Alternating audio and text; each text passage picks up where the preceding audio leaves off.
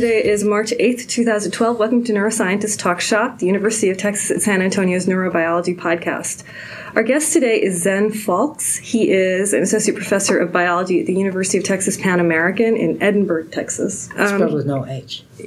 Yeah. Do you pronounce it Edinburgh? Or it is Edinburgh. It is, yes, it is the Texas-fied version. It's not Edinburgh. No, it is not. That would just sound weird in Spanish. All right. So Zen is an invertebrate neurothologist whose focus is on crustacean sensory motor systems and nociception. Hello. Hello. Yes. And you've actually brought your student with us today. Can you introduce her, please? I can. Joining me today is Sakshi Puri, and she's joined me today because she was my partner in the project that I was talking about today and about nociception. And which we will talk about today.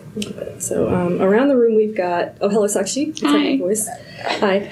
Around the room we've got Charlie Wilson. Hello. And we've got Todd Troyer. Hello. And we've got one of our PhD students, Denard Simmons. Hello. Great. Hello, everyone. I'm your host, Salma Karashi. So, Suzanne, I want to... So recently your lab is working to characterize nociception in crustacean species like shrimp and crayfish. And before we get to the actual work, I thought it would be useful to talk about two things. First, I thought it'd be really useful for you to define nociception. Sure. And talk about whether we can make distinctions between the response to a noxious stimulus and the subjective experience of pain, because that's right. always sort of confounded. And second, you've argued that the study of nociception in lower in sort of invertebrates, I guess, in general, has lagged far behind the study of other sensory systems. And so why is that the case, first of all? And do you think it's changing? So let's start with nociception first and foremost. So first of all, nociception, actually, I think it's maybe easier to say what nociceptors are, because those are the sensory neurons. And so nociceptors are sensory neurons that are tuned to tissue damage. So they are specifically responding to things that will either damage tissue or would damage tissue if it was prolonged over a long period of time. So these are typically neurons that are responding to high temperatures. And I mean, not just like high, it's kind of like warm in here temperatures. Could you turn the air conditioning on? But, 45 degrees Celsius, say, or really, really extreme colds. These are neurons that are responding to things like extremes of pH, so acids, bases. These are neurons that are responding to mechanical damage, so pinches, pokes, prods, and to certain kinds of chemicals. And in terms of why is this sensory system not as well studied as other kinds of sensory systems, we were talking about this over lunch, and we've sort of sometimes think that one of the reasons that there has not been a lot of research on this is that maybe people don't want to know the answer, because it's actually, in a lot of ways, it's very convenient to believe that animals do not have nociceptors, because that is tied into the whole question of whether animals experience pain. And having said that, now I will answer another thing that you asked me, which is, what is the difference between nociception and pain? And the example that I thought of in preparation for coming here today is that the difference between nociception and pain is like the difference between hearing and music. Right. They're obviously related, but one is just purely about the sensory information, and the other is more complicated, and it's much more about the cognitive experience, the thinking experience, the perception of certain things. So you can have pain without nociception. You have phantom limb pain, in the same way that you can have a musical experience without sound. You can have an earworm, as they call it, where you have that song that is stuck in your head. And so that's kind of the distinction between those two things. They're clearly related, but one is much more complicated, much more fraught with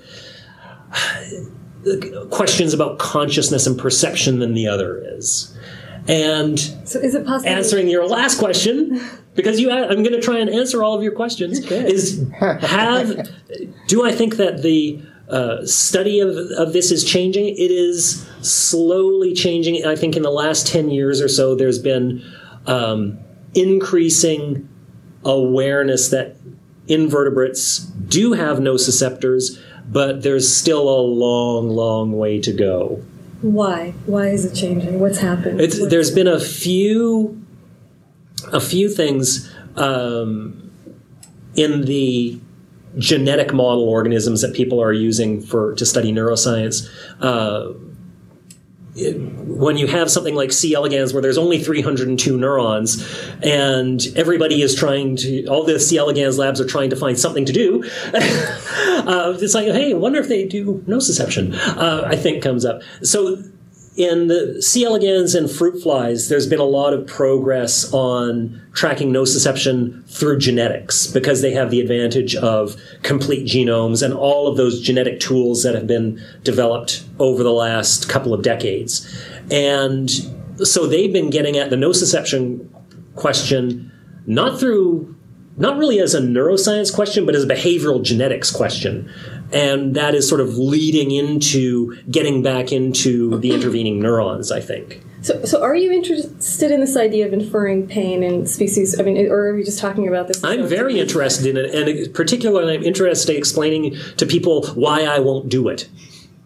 Because I'm always telling people, because people will always ask me the question of, does the lobster feel pain when it gets tossed into the pot of boiling water at a restaurant or at somebody's home? And I will usually say, I don't know, because for me that is just too hard of a question, and I'm just not that good a scientist. I'm not that smart. Mm-hmm. It's too complicated. But getting at this question of, well, do they have particular sensory neurons that are responsible for particular, will respond to particular kinds of stimulus like extremes of temperature? That I can answer. That is a more solvable scientific problem. And, what I think about these things personally is, everybody, can have their own particular thought about it, but scientifically, that is not a question that I think I can handle. Not yet. But isn't there a version of that? As a neurothologist, you can try to figure out what's the behavioral importance of these stimuli and whether they're sensitive to things. Sure. Or there's specific things that are in the environment that they're tuned to that would be noxious for them that might not be noxious for some other organism. I mean, and you could turn that around. So you can turn around to thinking about. It's an interesting then open question about why is painful? What is pain in humans or mammals? About why do we find certain things painful or more painful than others, or individual differences, and the whole idea of evolving pain. I mean, this is a separate. Again, it's a separate question, right? Right. But you can think about the behavioral aspect of pain, which is the kind of the and again, that's typically when people are talking about just the straight behavioral aspect of pain. That's where they usually refer to that as nociception, right? Which is nociceptor is something that is tuned to tissue damage, and nociception is a behavioral response to tissue damage. It's just sometimes a little easier for me to think about the receptors in the first place.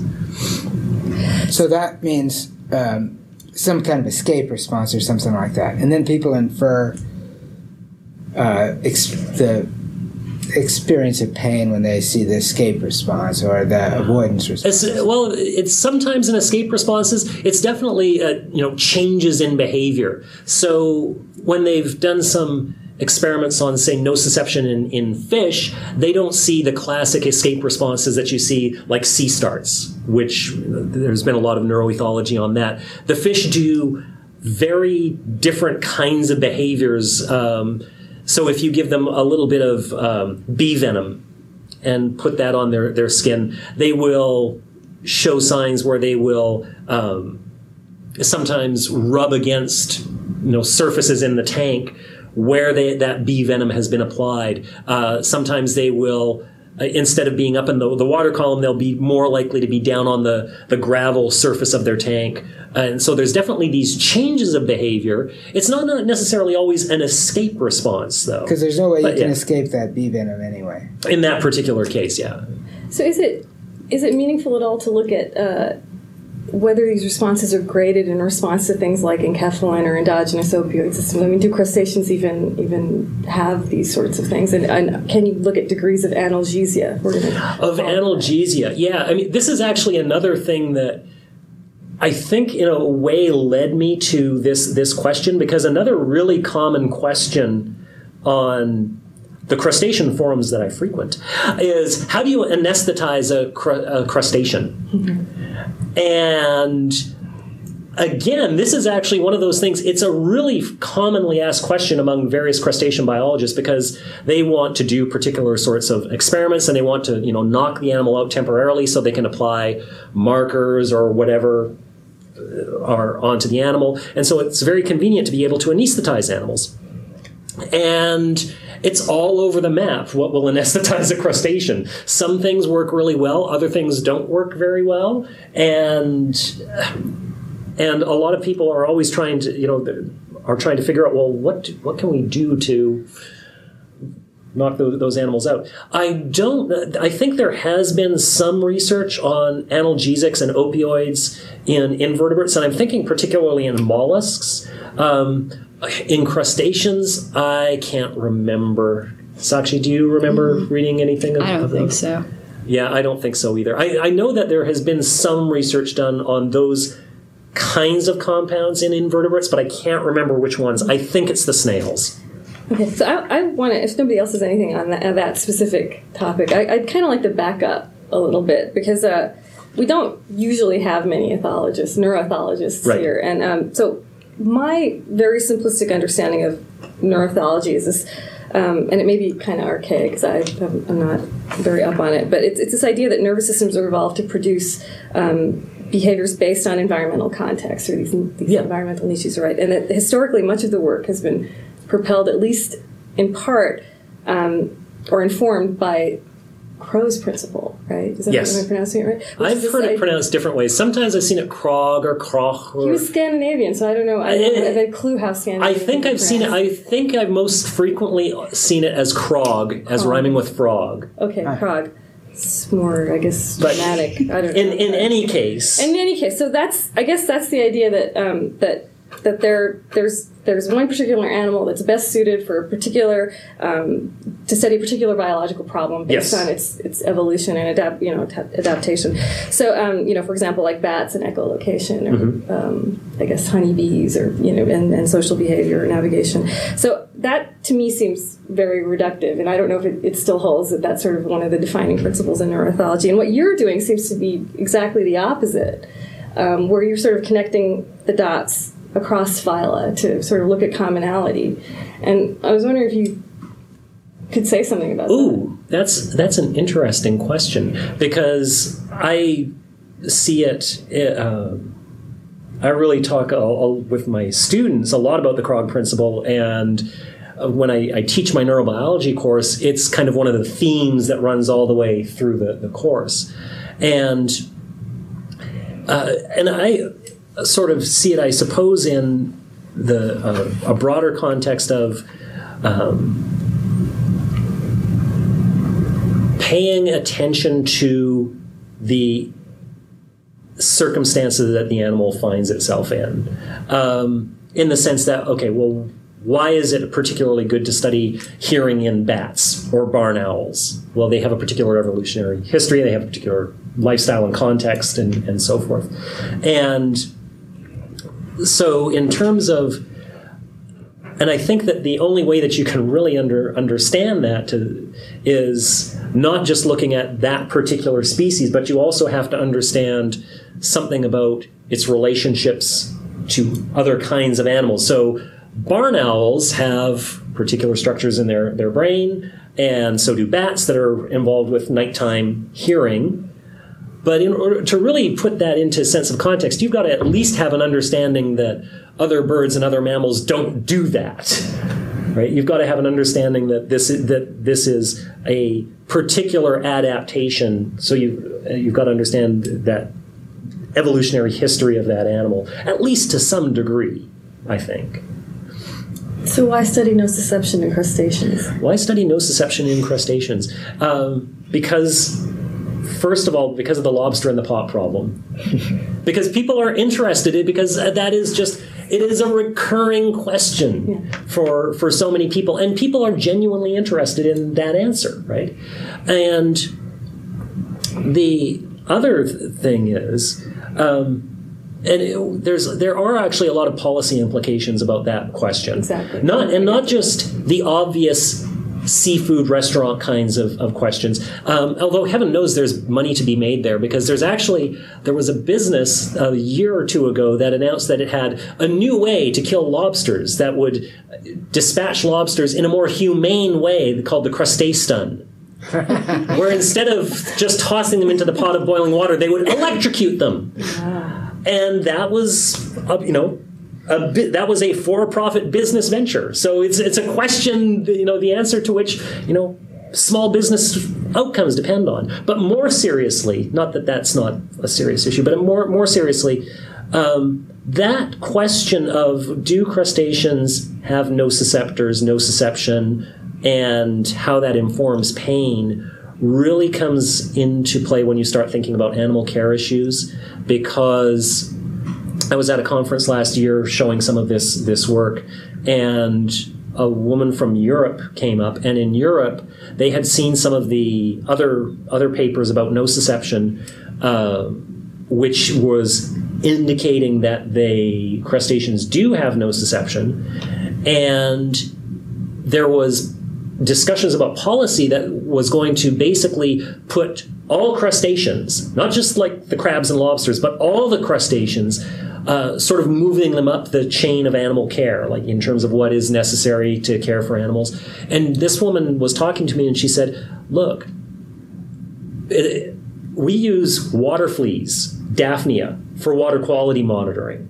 And that's a huge issue. That's like thousands and tens of thousands of these little itty-bitty teeny tiny crustaceans. You think about all the water quality monitoring that's going on all over Europe, and if you suddenly have to treat all those water fleas with the same level of care as a mouse, that's a big issue. That's a big policy consequence, right? So there's those kinds of policy questions that are important in answering those kinds of questions. I think that'd be great. That'd be really interesting if, for example, you had those kind of animal care issues with fruit flies, because this is something that happens in people's kitchen with their rotten bananas and stuff. So do you ask the scientists to do you anesthetize your fruit flies when you swat them or put them in the garbage? And then why not? They're the same kind of thing. I mean, something that everyday people then actually really have to think about, well, where do you cut the thing? I am perfectly good with scientists being held to higher standards than the person swatting a fruit fly over their banana. We should be held to higher standards, but not ridiculously higher standards. And I think that you do reach the point of okay, this is a ridiculously higher standard that we're being asked to maintain than the public at large. Well, we've already passed that many times over, and I would say that the field of crustacean neurobiology should tread lightly. They don't want to put themselves in a situation where they are harassed day and night like the people who study mammals are. So I think this would be a point for Sakshi to tell her story about after Sakshi co-authored a paper with me in PLOS One. And as I said, this is why she is here. Could you tell us about what happened? Yeah. I got this sort of a bizarre email from PETA, actually, talking about my research, but not, I mean, I could tell that they didn't actually read the paper. They kind of sort of just went through it and saw the word pain, I guess. So the title poses a question. The title of that paper, but doesn't answer the question in the title. Yes, right? yes. So it's a little misleading. Yes. Yeah. So, what is the question? What's the title? Do crustaceans? No, I don't think it's Wait, I brought the reference. Yeah, it's actually a kind of a long title. Do they have nociception? I mean, is the bottom line, and so yeah. Ruffle on the podcast. Do decapod crustaceans have nociceptors for extreme pH? So it's actually a fairly specific title. We're not saying something like, do crustaceans feel pain? We're actually asking a fairly specific question, and we're looking at extreme pH and seeing whether they would, whether that affects them at all or not. And I got this sort of kind of almost a mean letter saying that, your results are implicating things that would hurt, organisms. And so talk about your results for a second. Just summarize the results. Well, in the first paper, and we've been working at more results afterwards, the first paper we were looking at extreme pH, sodium hydroxide and hydrochloric acid, and we were looking to see whether the organisms would, in all three species, would grow more when they're applied, when the acids and bases are applied. And we found that there was no significant effect all across the board, basically. And we did some physiology to sort of back that up, and it was all consistent. So it would seem that they don't respond to any of this. And I can see how people can sort of just interpret it as, oh, they don't feel pain and those kinds of things. But we were very careful when we were actually writing the paper to say that's not what we're saying at all. We actually think this is the most important sentences in the paper. We want to make it clear that we are not claiming that crustaceans do not have nociceptors. We are not claiming crustaceans do not feel pain. So sounds pretty vague. Exactly. So, but I mean, we really were trying to be. We knew that there was the possibility that people would look at this and interpret it as making those claims that these animals don't have nociceptors and that they don't feel pain. And we really, that's why we explicitly said we have a limited question here. Don't overinterpret what we've said. Right. And I mean, we had very long conversations about things like that, and because we'd been seeing news articles that misinterpret research all the time, and that's something we were trying to be careful. We were trying to be very, as I said, it was sort of the start of this whole project was misinterpreted in stupid news articles that would claim things like crustaceans don't have brains, and that annoyed me to no end. Yeah. So I got this sort of a mean letter saying you shouldn't be doing this, and sort of, which surprised me because I didn't think working, first of all, with crustaceans, would elicit that response.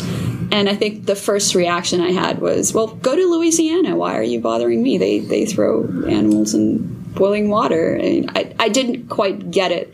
And then I heard from other people who've been working on nociception that is something that happens fairly often, especially if you're working with pain-related things. So I think it's kind of unfortunate, personally, that you would get targeted. But I don't know, I just kind of looked at it as, well, somebody else. I had an extra view on my paper, so somebody saw it. That's what happened. They must have clicked on it. So yes. Salma brought up earlier the idea of commonality in nociception pathways. So, is there an opiate pathway or something like that?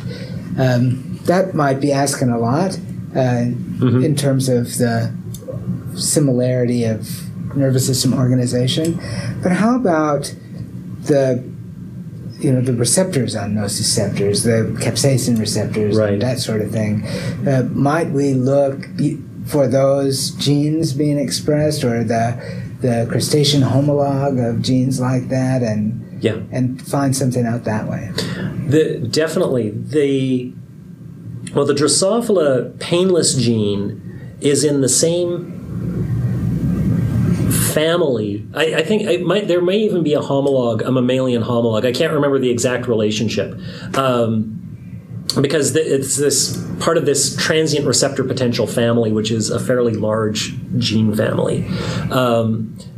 And in insects, there are about, depending on the species that you look at, because there's been several insect genomes sequenced, they have within this TRPV family either 4 or 5 genes. Okay. In Crustacea, there's only one crustacean genome, which is Daphnia, which I mentioned before, the water flea. And in them, there's only one of those genes. So, and of course, it might not be the homologue or the equivalent to the one that's implicated in nociception in Drosophila. So, in that sense, we know a little bit that but then, of course, it's like, well, we only have the one crustacean genome, and yesterday there were some people who were going, "Oh, the gorilla genome has been sequenced." Yawn, another genome. It's so boring. And I'm going, hey, you do not get to be bored by genomes until I have my freaking crayfish genome. Then you can be bored. Because I keep going, oh, we are so swamped in data. We're doing so much genome work. It's like, where's my crayfish genome? But I'm not bitter. So how much do we know about the, say, the mammalian nociceptors in terms of are they... Is nociceptors one class, or are they specialized out of each separate sensory system? There's a set of different kinds of neurons. So the ones that are sort of best known are C fibers, which are unmyelinated axons with endings in the skin. Then there are alpha fibers, and there's like a couple of different categories of C fibers. I can't remember all of them. C fibers are definitely the ones that have been the most studied, and they kind of have what I think of as some of the features that you see in other nociceptors in other species as well, namely that they tend to respond to multiple stimuli, high temperature mechanical stimuli, acids and bases, and particular chemicals which open them up. But, and this actually gets into, because you asked me before about, well, why study nociceptors in crustaceans in particular? One thing about those fibers, from a physiological point of view, that you would like to be able to do is presumably record like at the site of the stimulus, right? So basically at the nerve terminals where all the action is going and you're generating the receptor potential. And as far as I know, there was a review paper that came out a couple of years ago and said this has never been done. The neurons are just too small. The nerve endings are too small.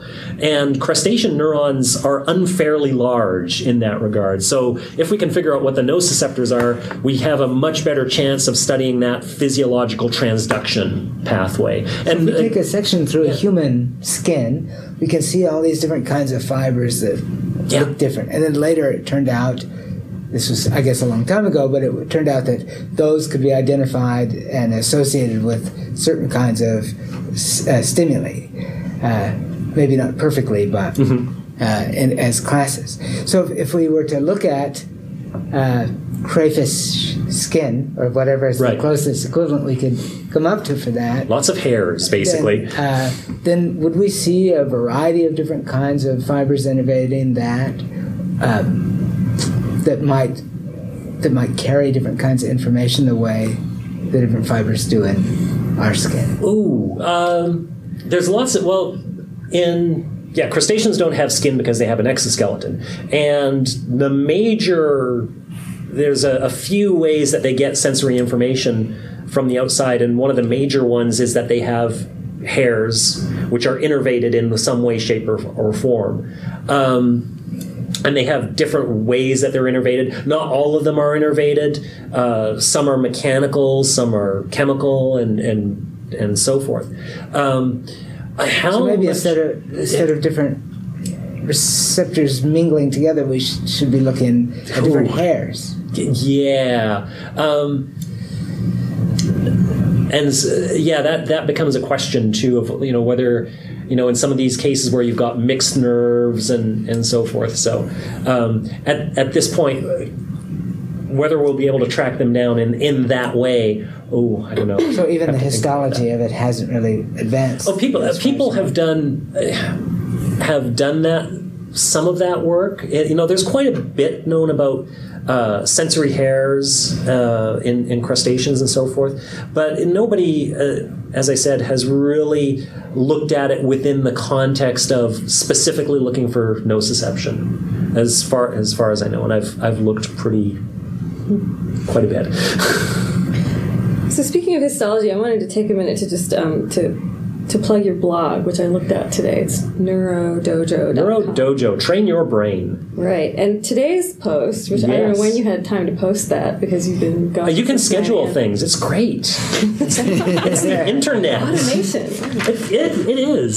So today you have a post critiquing some of the, I guess, what you call grandiose, or what you, I guess, might think are grandiose claims in the name of connectomics that are going on. I was wondering if you could sort of give us a little teaser and get people to log in. So, plug for invertebrates. Invertebrates were the first things to have connectomes, right? Caenorhabditis elegans, 302 neurons, a heroic effort to map every synaptic connection in a wild-type individual using electron microscopy, which was the late 1960s, I think? No, maybe later than that.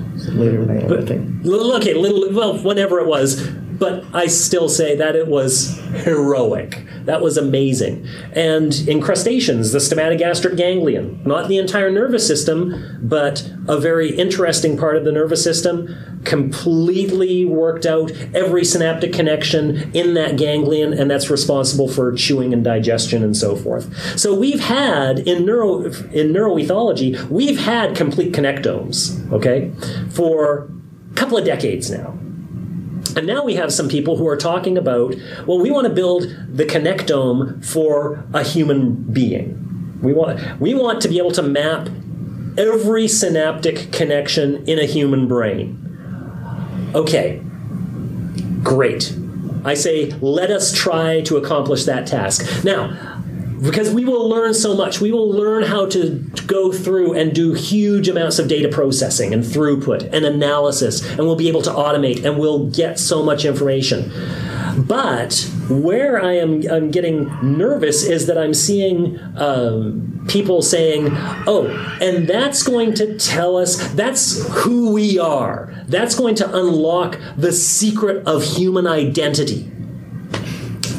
And you're not even overstating that. That's actually what people are pitching that idea as this is going to give us the answer, okay? And it will, tell us all these sorts of things, and that's wrong. It's that flat simple because, as I said, in the invertebrates, we've been there, done that, got the T-shirt and the hat. It's yesterday's news. It is completely yesterday's news because people thought when they had the wiring diagram, the circuit for the stomatogastric ganglion, and they knew every single synaptic connection within that circuit, that they would be able to tell what the patterns and the processes coming off of that was going to be. And that was, we learned, as I said, we learned a lot. Okay, so I'm not dissing the project as being worthless. Okay.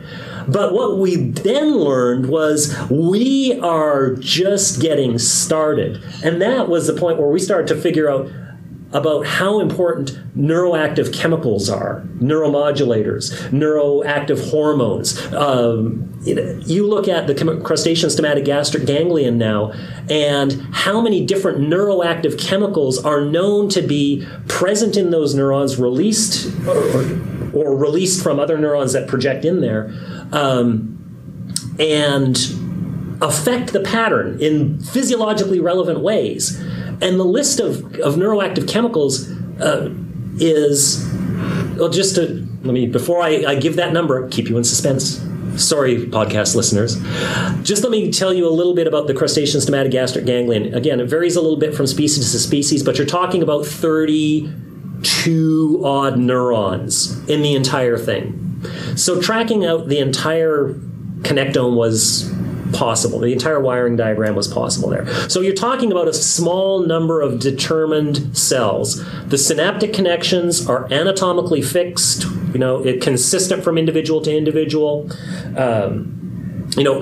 We know those synaptic connections. The number of neuroactive chemicals that are in those 30 some odd neurons is, I think, 30 or 40. If you see the map of them, it's a scary looking diagram. And it's, as I said, it's neurotransmitters, it's neuromodulators, it's some chemicals that act as both neurotransmitters and neuromodulators, it's gasotransmitters, it's hormones, and they keep finding more. And it turns out that each one of them some of them do subtle things, but you can completely reconfigure that anatomically fixed circuit. So some neurons that are under one situation are bursting and they participate in a slow rhythm. You put on the right neuromodulator and they suddenly are bursting faster and they're participating in another rhythm. Or they go silent, or this happens, or they become arrhythmic. And pretty much every permutation and combination of these things that you can think of has been there. And so what did the connectome tell us in the stomatogastric ganglion? It told us that it did not explain the behavior. It sounds like the original gnome, right? The genome. Yeah. If we have the genome, we will know what it is to be human. We will know every single amino acid that does everything, exactly. And we will know everything. This was because the post this morning, a few people have picked up on it and have been retweeting it, and so it's I've been getting some comments and feedback. And one of the things that somebody asked me about, it's like, do you think the people who are proposing this, do they really believe this? And this is kind of my question as coming up from the genome, is it's like, yeah, I wonder that. Is like, do they really think that this is going to be the answer? Or is this just, do they believe their own hype? Is kind of the thing that I wonder, and I don't know. The technology that they employed in completing the human genome, as you said, connecting on the technology, the sequencing technology, and evolved at a lightning pace to gather the data of the human genome. But what they found after they completed it was that the speed at which they can collect data was not kept up with the pace of actually creating information, and that the map of the entire human genome doesn't give any information to the multiple levels of transcriptional and translational regulation that are involved to make a human. And then they would go back and then they only had one human, which doesn't give any information about the variability of humans. And then they didn't have any information on microbiome, looking at the various symbiotic organisms that you still don't know what being a human is if you don't have the flora of the various. And so they, at the end of the day, they knew all they had were more questions. But as genome, great. Connectome, great. As I said, we'll learn so much. It will make so many things possible. So I want to make it absolutely clear that I'm not dissing the idea of doing that as being bad science. Bring it on, but let's not go crazy. Yeah, I mean, let's just be realistic about what we can expect out of that, because we've seen what we get out of that, and it's always the beginning of projects, not ding, we're done, everybody go home now. Which in itself is incredibly exciting. So, but yeah, I wanted to plug that, and I also wanted to plug your Nociception in the Real World Symposium. Yes, I'm very excited about that. So we are, as I said, we're neuroethologists, and the International Society of Neuroethology has a meeting every other year, and it's on year. It is going to be held at the University of Maryland, and along with a couple of other co-conspirators, I am organizing a symposium called Nociceptors in the Real World, where we're going to have people talking about nociception in fish and naked mole rats and squid and fruit flies, and it's going to be wonderful. Thank you. Awesome. So thanks. This has been lots of fun, guys. Thank you, Zen, folks. This has been Neuroscientist Talk Shop.